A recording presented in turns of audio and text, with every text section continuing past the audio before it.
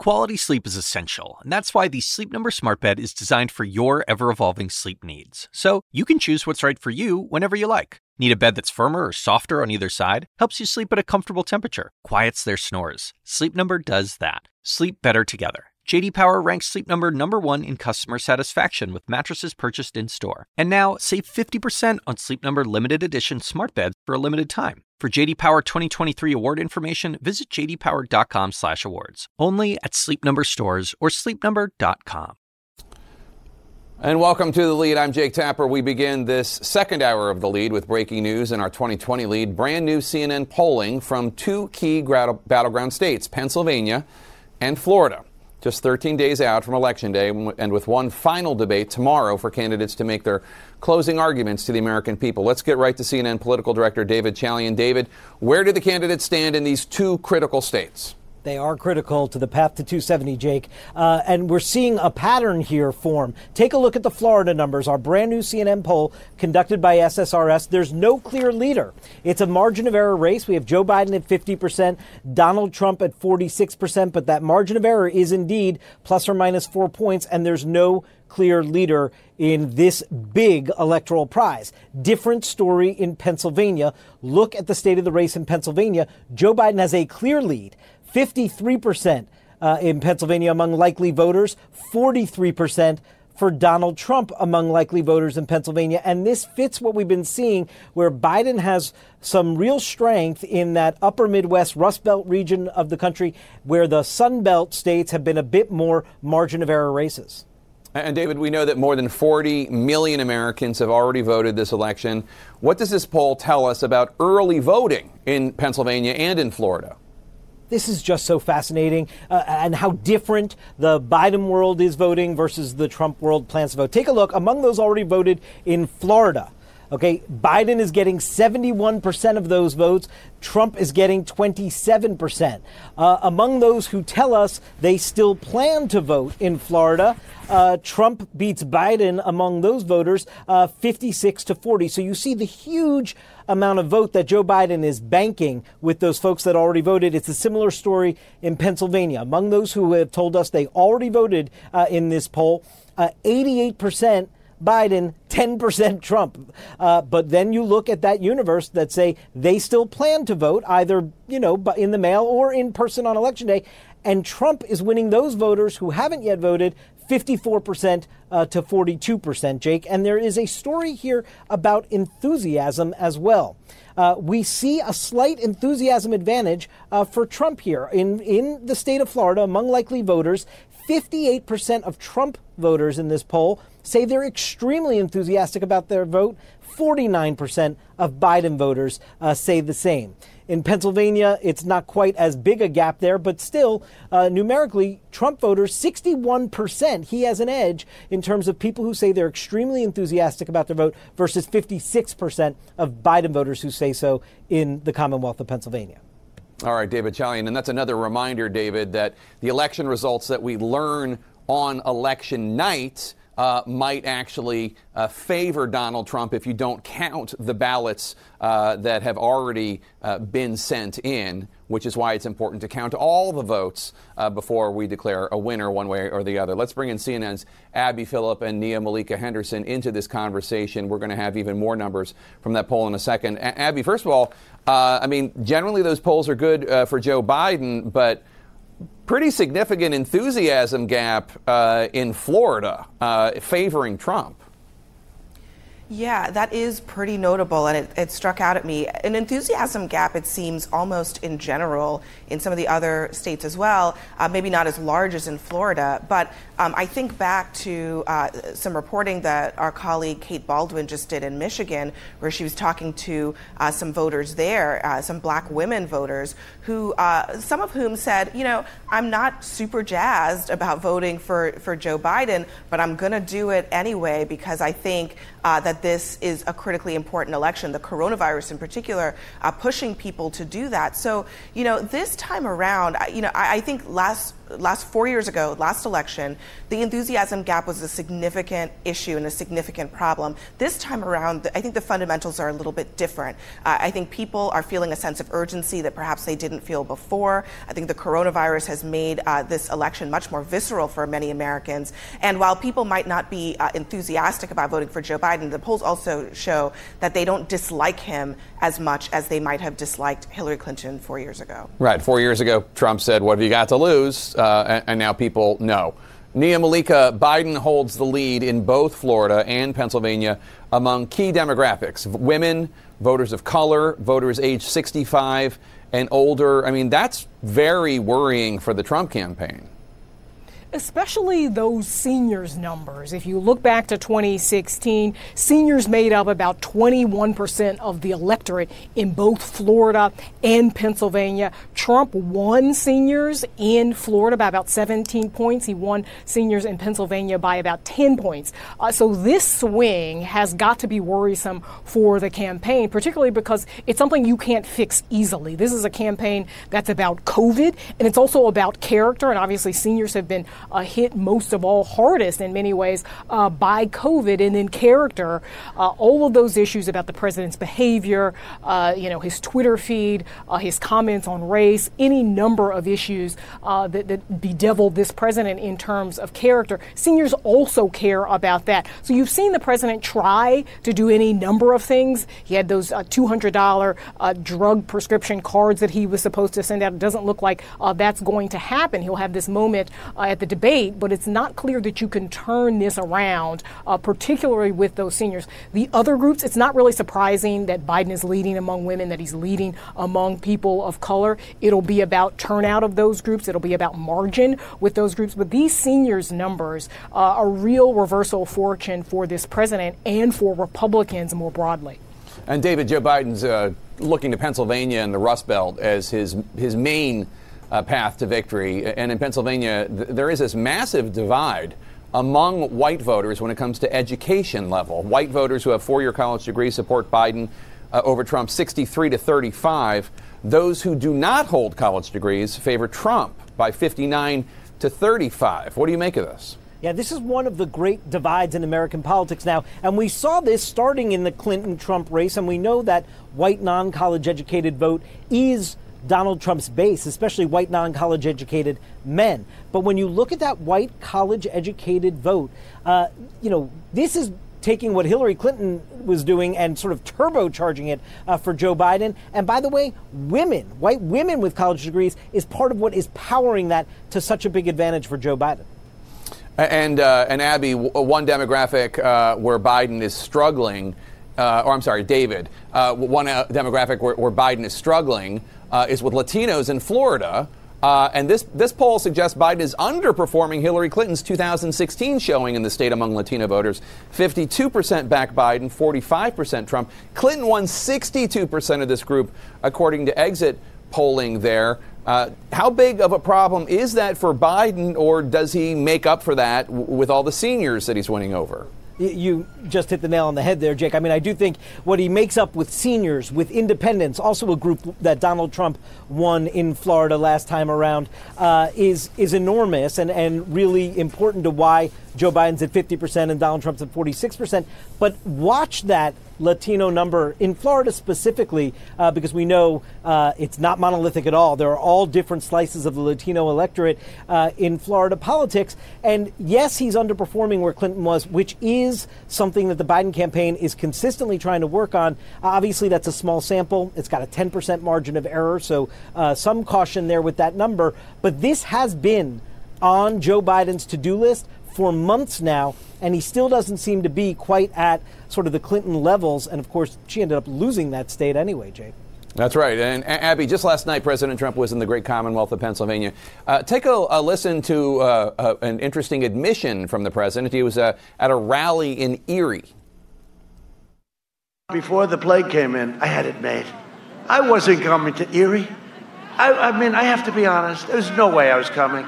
I didn't have to. I would have called you and said, hey, Erie, if you have a chance, get out. But we had this thing won. And then we got hit with the plague. And I had to go back to work. Hello, Erie. May I please have your vote? Really saying the quiet part out loud there. Yeah, no kidding. How's that for a pitch to voters? I really don't want to be here talking to you, but I have to because I need you to get out and vote. The president's supporters actually would probably love something like that from him, the sort of, I guess they would call it self-deprecating humor. But I also think it's kind of not true as well. And we should point out that this really has been a very stable race.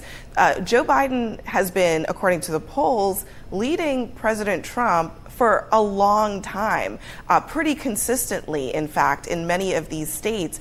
And so that trend, perhaps you could argue, was exacerbated by the virus.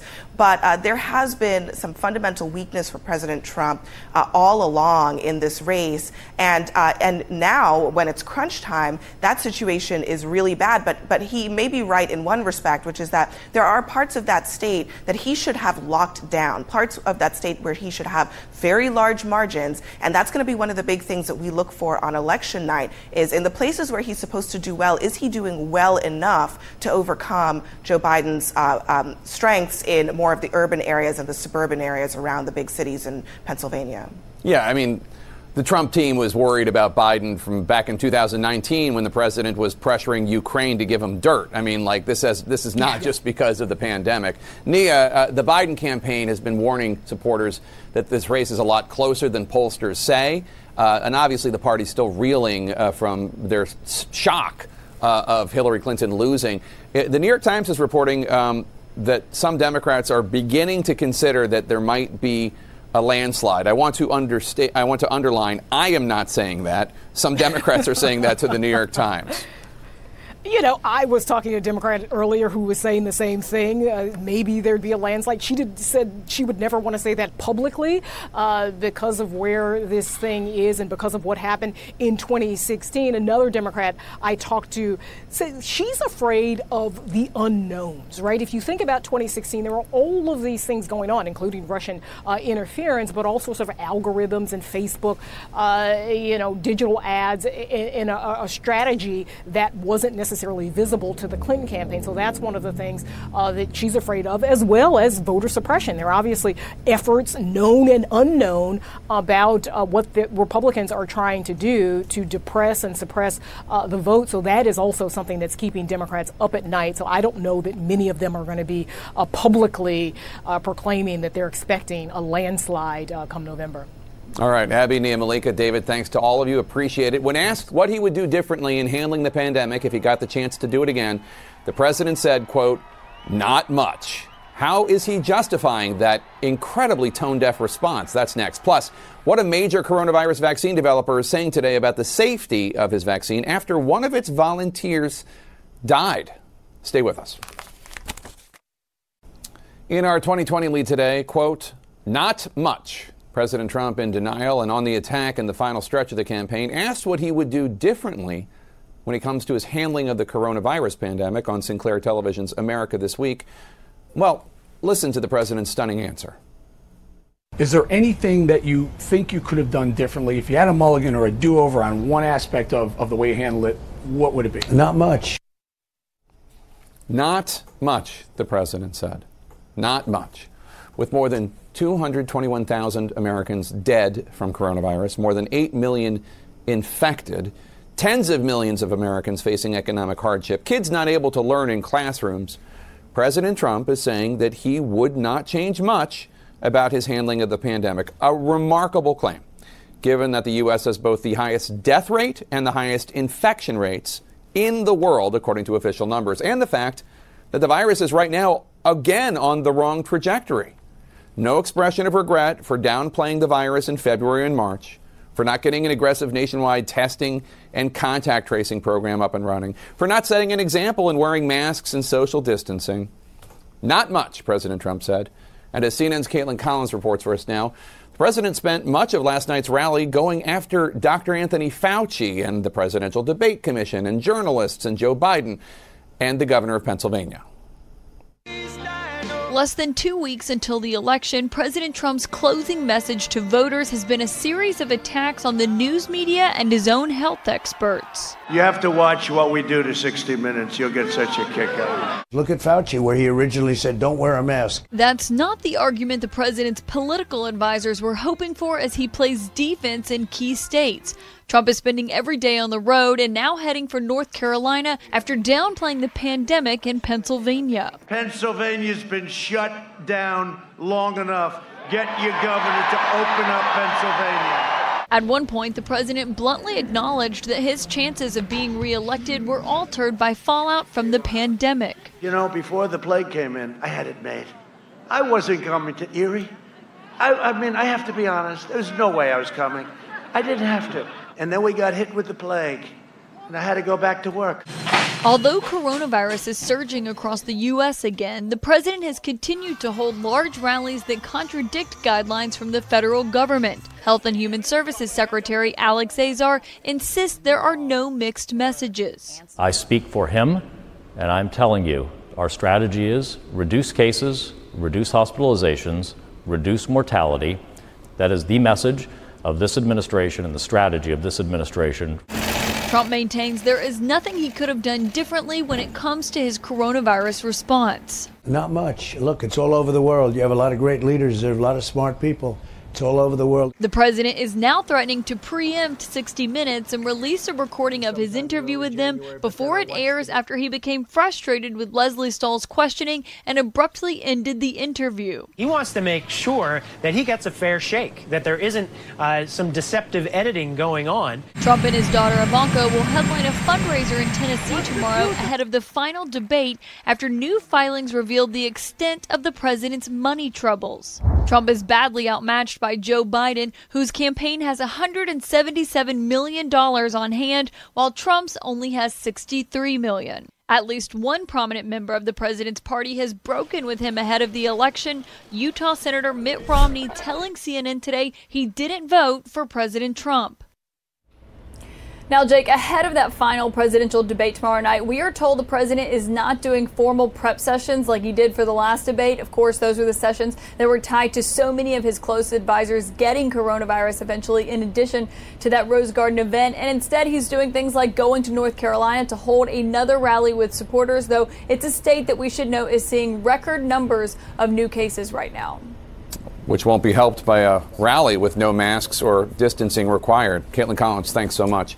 Right now, former President Barack Obama is in the great city of Philadelphia as part of his campaigning for his former Vice President Joe Biden in the critical battleground of Pennsylvania. And as CNN's Jeff Zeleny reports for us, the Biden campaign is hoping Obama can motivate three key groups of voters as Biden is off the trail, working on last-minute debate prep. Hello, Philadelphia! Former President Barack Obama is back on the campaign trail, making his first stop of the 2020 race where he left off in 2016. Are you fired up? Are you ready to go? But 4 years ago, Donald Trump won Pennsylvania, which is exactly why Obama is starting his push for Joe Biden in Philadelphia, his first in a series of appearances over the final 2 weeks. To boost enthusiasm for Biden, Obama is making a direct appeal to younger voters. Your generation can be the one that creates a new normal in America, one that's fair, where the system treats everybody equally and gives everybody opportunity. And he's working to solidify support among black voters in Pennsylvania and other key battlegrounds. It's the biggest test yet of Obama's political clout, after coming up short during the last presidential race, despite his aggressive campaigning for Hillary Clinton. I'm betting that the wisdom and decency and generosity of the American people will once again win the day. And that is a bet that I have never, ever lost. This time, Obama has a new argument in his arsenal, the record of Trump's first term, a case he spelled out during his Democratic convention speech, also from here in Philadelphia. Donald Trump hasn't grown into the job because he can't. And the consequences of that failure are severe. He's also injecting himself squarely into the fight for Democratic control of the Senate, making personal appeals in new television ads for challengers. From South Carolina, if you want a senator who will fight for criminal justice reform, lower college costs, and make healthcare affordable, you've got to vote for my friend Jamie Harrison. To Georgia. You don't find a lot of people in Washington like Reverend Warnock, and that's exactly why we got to get him there. To Maine. Help elect Sarah Gideon and make sure if Joe Biden wins, he'll have a Senate ready to work with him to move our country forward. And in Michigan, for Democratic incumbent Senator Gary Peters. Gary was there every step of the way, helping save the auto industry, protecting the Great Lakes, covering pre-existing conditions. Yet there's little doubt Obama's chief focus is on Trump, and the feeling at the president's campaign rallies is mutual. He campaigned harder than Hillary Clinton did for Hillary, and it just made us stronger. I want him to campaign so much. I want him to campaign, because we're going to do even better. Now, the former president, Jake, is beginning his stop here in Philadelphia right now at a meeting with black leaders at a community center in North Philadelphia. This is one of the specific audiences the former president is trying to reach, black men. They believe that they need to increase their support for the Biden campaign, as well as younger voters and Latino voters. That is exactly why Mr. Obama is out on the campaign trail right now. And Jake, he'll also be appearing here at a drive-in rally. It's one of the things the Biden campaign has been doing, but certainly different from the last time that the former president appeared on the campaign trail. But he will be making the case for Joe Biden. Now, there's no question this is about Biden versus Trump. But, Jake, it's also one more chance for this country to take a measure of the two men, Barack Obama and Donald Trump. Jake? All right, Jeff Zeleny, thanks so much. We have some breaking news for you now. The CDC is changing what it considers to be close contact with a coronavirus patient. We'll discuss what that might mean for you with Dr. Sanjay Gupta. That's next. There is not a single state in the United States, not a single one, trending right now in the right direction when it comes to COVID cases. 26 states are reporting a rise in cases over the last week, and yet some officials in the White House are still pushing this herd immunity approach, which could mean theoretically as many as 2 million dead Americans. And as Nick Watt from CNN reports for us now, the president's own Surgeon General is openly calling this a deadly strategy. Normal life, that's all we want. You know what we want? Normal life. Sure, we all want it, but we can't have it. Not yet. Nowhere close. Cue the actual experts. This looks like we're going to have a very difficult fall and winter. We're about a week away from starting to enter a period where we're going to see a rapid acceleration in cases. More than 60,000 new cases yesterday, most in 3 months. Soon it'll be 70,000 cases. But obviously the major implication of this dramatic rise in cases will be, in 2 weeks, a dramatic rise in deaths. Yesterday we lost 933 lives to this virus. You'll start to see closer to 2,000 deaths per day. Average new case counts, not a single state is trending in the right direction. Not one. But schools are open many places. In Michigan, infections now reported in 84 of them. Infections among kids jumped 13% in just the first 2 weeks of this month. Very few serious cases or deaths in those under 18. But those kids live with adults, right? And those kids bring that germ back home to adults. In El Paso, Texas, more tests coming back positive now than ever. In California, under new guidance, Disneyland might not reopen for months. Some of us are tired, given up on masks and distance. For others, probably given up isn't the right term. Most of them never started. Some due to a wink from the White House. Twitter just took down a Dr. Scott Atlas post undermining masks. He's now the president's closest COVID advisor. Also promotes herd immunity. Let it rip among lower risk demos. We should be fine with letting them get infected, generating immunity on their own. Today, the Surgeon General pushed back hard. This could overwhelm healthcare systems and lead to many complications/deaths. Take a nice deep breath.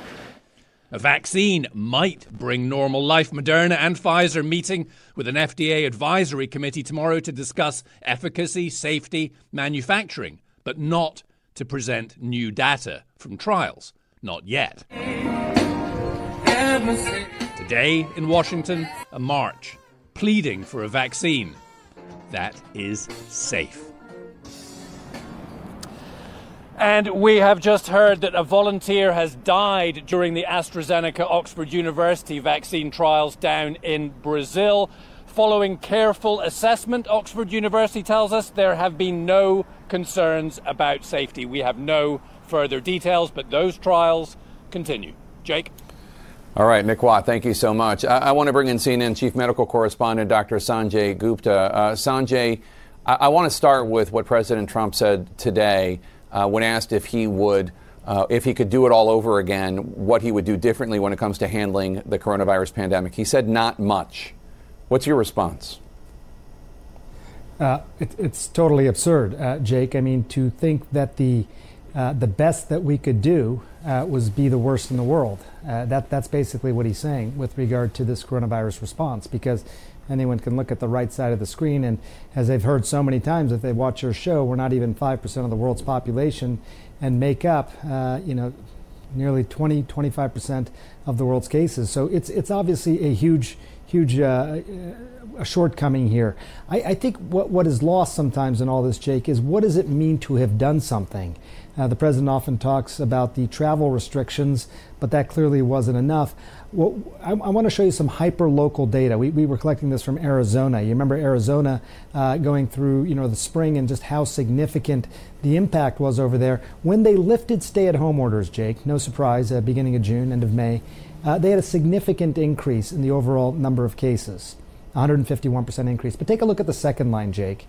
75% decrease over about 3 weeks from mask requirements, limiting some of these large public gatherings, and certain business closures, which mostly meant bars. Okay, 75%, Jake. That's a hyper-local piece of data. Imagine if that had happened around the country. We'd be in a much different position by this point. I mean, that was, end of July, August sort of time frame. We would have bent the curve, and we wouldn't be dealing with the situation that we're dealing with right now. Yeah, and that's just leadership. That's not even the Manhattan Project for testing and contact tracing that you and I have been discussing literally since February and March. Sanjay, the CDC just redefined what they mean when they say close contact with a COVID patient. Now it's considered high risk if you're exposed to a person for a total of 15 minutes. Before, it was at least 15 minutes of continuous exposure. How big of a deal is this? What does this mean? I think this is a pretty significant deal, Jake. So as you point out, if you're with an infected individual, close contact defined as at least 15 minutes within 6 feet. What they found from a person up in Vermont, it was a corrections officer who over a period of time had these brief interactions, 22 brief interactions around a minute each for a total of 17 minutes total. And none of them would have qualified as a close contact under the previous guidance. But as a result of those brief interactions, that corrections officer contracted COVID, contracted the virus.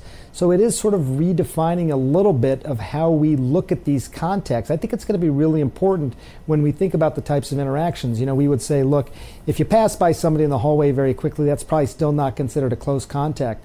But a quick hello, a brief conversation within 6 feet of someone who's infected may not know that they're infected. Those are also things that this now guidance is saying we have to watch out for. So I think, look, I heard that and I think it's going to change how I even think about these interactions, because I was taking some solace in the 10 to 15 minute, I was saying in the back of my mind, of close contact. Now, I think, you obviously you always got to maintain the distance, got to wear the masks and stuff like that. But think about that duration. Even a couple of minutes now counts. So, bad news. The virus is clearly surging. Hospitalization numbers are also going up. But if you look at this graphic, the hospitalization numbers not as high now as they were in April or July. How do you interpret this data? Well, this is going to be very interesting to watch. I mean, I think there's a few things that are happening here. One is that there are younger people who are becoming infected. The numbers continue to go up, but the hospitalizations don't go up at the same rate. That's potentially good. We are also getting better at taking care of these patients. I want to show you, the likelihood of dying if you went to the hospital with COVID at the beginning of this pandemic, about a quarter, 25% Can you imagine? 25%. If you went to the hospital, you had a 1 in 4 chance of dying. March, April. By May, June, they're saying closer to 8%. So significant improvements. A lot of that may have been because of, there were people who were less at risk of dying, who were hospitalized, but were more likely to be discharged. You might also be having shorter hospitalizations. People are often being hospitalized for 10, 11 days initially, Jake. Hospitalization duration shortened, and that probably brought the numbers down. But Jake, look, it may still go up. Younger people becoming infected, but as they spread this to more vulnerable populations, we may still see, sadly, that surge in deaths. All right, Dr. Sanjay Gupta, thanks so much. Good to see you as always. Joe Biden just ran an ad during a World Series game, the unbelievable cost of the ad, and a look at the strategy. That's next. In our 2020 lead today, Joe Biden's campaign spent an estimated $4 million to air one ad during last night's World Series. $4 million. And an aide tells CNN that they plan to air another one during Game 2 tonight. Joining me now to discuss, former senior advisor to President Obama, David Axelrod. David, I want to start with the strategy behind this World Series ad that ran. Let's play just a part of it. There is so much we can do if we choose to take on problems and not each other, and choose a president who brings out our best. Joe Biden doesn't need everyone in this country to always agree. Just to agree, we all love this country, and go from there. So this was an ad guaranteed to be seen by millions during one of the biggest sporting events of the year. Was this the right message? It's basically Joe Biden's a nice guy. Donald Trump isn't. I mean, is that enough? Well, first of all, let's stipulate that any ad that Sam Elliott narrates, even if he was reading the Greek alphabet, is going to get people's attention. I do think, look, this is a closing argument, Jake. And, remember where Biden began the campaign with his ad about Charlottesville and the need to come together and unite as a country. Unity is a very big theme of his campaign. And if you look at the polls that CNN released today, you can see why. In Florida, he has a 17-point edge on who will unite and not divide the country. In Pennsylvania, I think it's 23 points. And that is a very big advantage in a country that is weary of being divided. It is a contrast that works for him with the president. So, and especially at a time when the president is going out and being more and more divisive, I think it's strategically very sound. A new report from the Wesleyan Media Project finds that nearly 5 million ads have aired this election cycle between presidential, House, Senate races. That's more than double the number of ads in 2012 or 2016. Is there a risk here for people buying these ads of oversaturation? People don't even pay attention anymore. Well, first of all, what it underscores to me is that I got out of the business too early. But leaving that aside, there is some risk of that. But the thing about that's interesting to me with this national ad strategy of Biden. One of the reasons he's buying national ads is that the local markets in these battleground states are so saturated that it is less costly to buy national ads than it is to buy local ads market by market. The other thing that it does is he is getting, for the same price, he is hitting states that are expansion states like Ohio, for example, Iowa, and that's very effective. Right now, what they're trying to reach, and this is another reason to buy ball games, is they're trying to reach low information voters. They're not trying to reach people who watch State of the Union. They're trying to reach people who aren't paying a lot of attention to this campaign. They're the only people left who really haven't made their minds up on this race. So the slots they choose are really important. The Trump campaign rolled out a series of ads last week targeted, it seemed, at senior citizens. According to Axios, the Trump campaign spent 8 figures on ads such as this one. Together, we rose to meet the challenge, protecting our seniors, getting them life-saving drugs in record time, sparing no expense. President Trump tackled the virus head-on, as leaders should. We should also note this is also the ad where Dr. Fauci was included, although he says he wants that ad to come down. He was edited and taken out of context. But beyond that, seniors were a reliable voting bloc for President Trump in 2016. They could be critical to whether or not he's reelected. Regardless of the politics, do you think this ad is smart?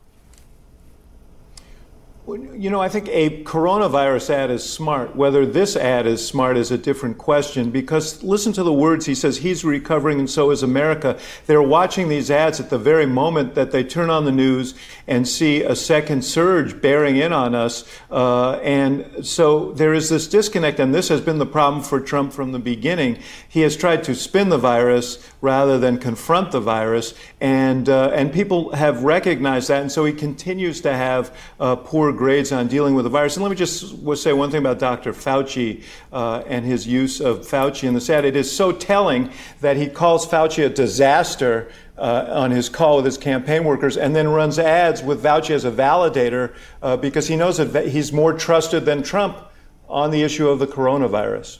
Yeah. David Axelrod, thank you so much. Appreciate your insights as always. Coming up next, a disturbing discovery in court documents from the border. Parents of 545 children separated from them at the border. The parents cannot be found. Sadly, why it may be nearly impossible at this point to track them down. Next.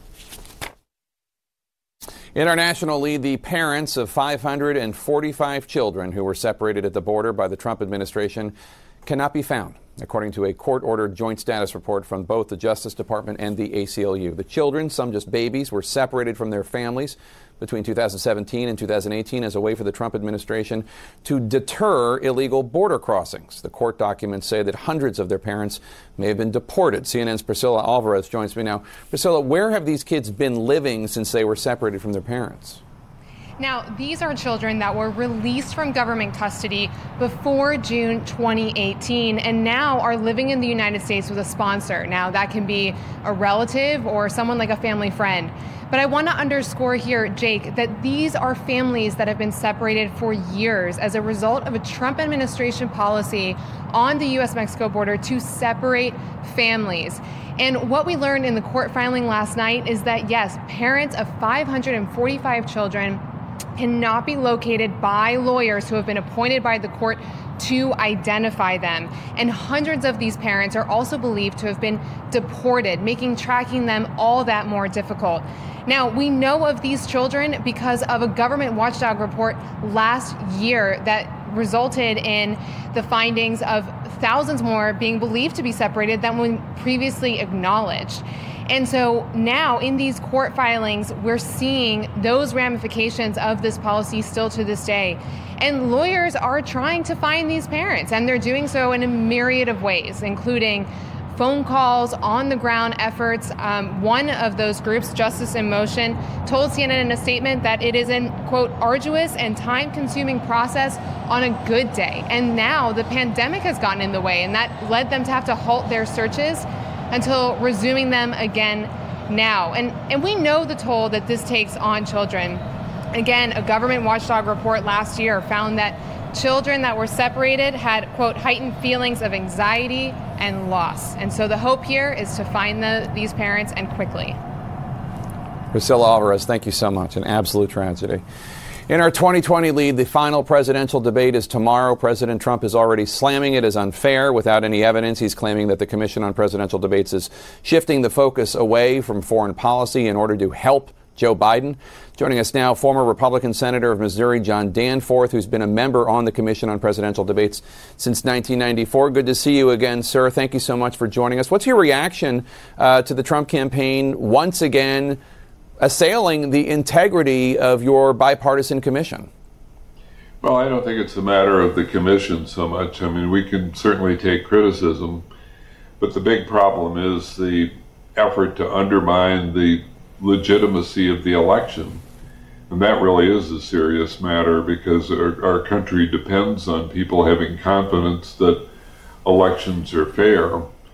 And if the strategy of a campaign is to say, look, this hasn't been fair, we've been cheated, we would have won but for cheating by the other side or but for fraud, then we're really heading for problems after the election. So it's a serious matter. It's not just the feelings of people on the commission. You're a Republican senator. You were the conscience of your party for many years in the Senate. You've been working on presidential debates for nearly 3 decades. What do you think of the first debate?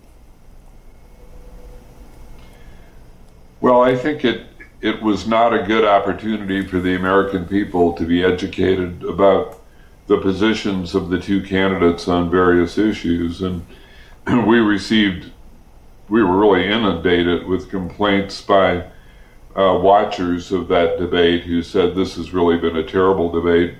We haven't been able to hear. The candidates were talking at the same time, and we couldn't make out what they were saying. So people felt that they were deprived of what they should have been able to get out of that debate. Do you think muting the candidates for portions of tomorrow night's debate will help? No, it's not really muting. It's both back in the summer when the conditions of the debate, the rules of the debate were negotiated with the two parties. It was agreed by everybody that at the beginning of each of the 15-minute segments, each candidate would be able to speak uninterrupted for a period of 2 minutes. And that's all we're saying, that for that 2-minute period of time, the microphone would be open for the candidate who's speaking, not for the other candidate, so that he would have the uninterrupted opportunity. And that concept of the uninterrupted 2 minutes was reiterated by both candidates as recently as within the last week. So it's the same rule. It's just enforcement of that rule. The president, we still don't know when he tested negative, before he was diagnosed positive with coronavirus. We don't know if he tested negative or was tested at all within 72 hours of the debate, which were the terms and the rules. Are you making sure that President Trump has tested negative and that all the members of his team wear masks during the debate? I don't know the answer to that question. I know that where it came up was with regard to the second debate, which was to be the second debate, the town hall debate. And we took the position then that we could not be certain that one of the candidates wouldn't be infectious. And in order to protect the 60 some odd production member of the production staff, plus the citizens who would be there, it should be conducted remotely. And of course that was attempted to, but it was a decision made solely on the basis of safety. All right, Senator John Danforth, Republican of Missouri. It's good to see you, sir. Thank you so much for coming on our show today. We appreciate it. And you can join me for the final presidential debate tomorrow night. CNN special coverage begins at 7 o'clock Eastern, and then we'll cover after the debate as well. You can follow me on Facebook, Instagram, and Twitter at Jake Tapper. Tweet the show at The Lead CNN. Our coverage on CNN continues right now. When you work next level. And when you play next level. And when it's time to sleep, Sleep Number smart beds are designed to embrace your uniqueness, providing you with high-quality sleep every night. Sleep next level. J.D. Power ranks Sleep Number #1 in customer satisfaction with mattresses purchased in-store. And now, the Queen Sleep Number C4 smart bed is only $1,599. Save $300 for a limited time, only at Sleep Number stores or sleepnumber.com. Prices higher in Alaska and Hawaii. Quality sleep is essential, and that's why the Sleep Number smart bed is designed for your ever-evolving sleep needs. So you can choose what's right for you whenever you like. Need a bed that's firmer or softer on either side? Helps you sleep at a comfortable temperature. Quiets their snores. Sleep Number does that. Sleep better together. J.D. Power ranks Sleep Number #1 in customer satisfaction with mattresses purchased in-store. And now, save 50% on Sleep Number limited edition smart beds for a limited time. For J.D. Power 2023 award information, visit jdpower.com/awards. Only at Sleep Number stores or sleepnumber.com.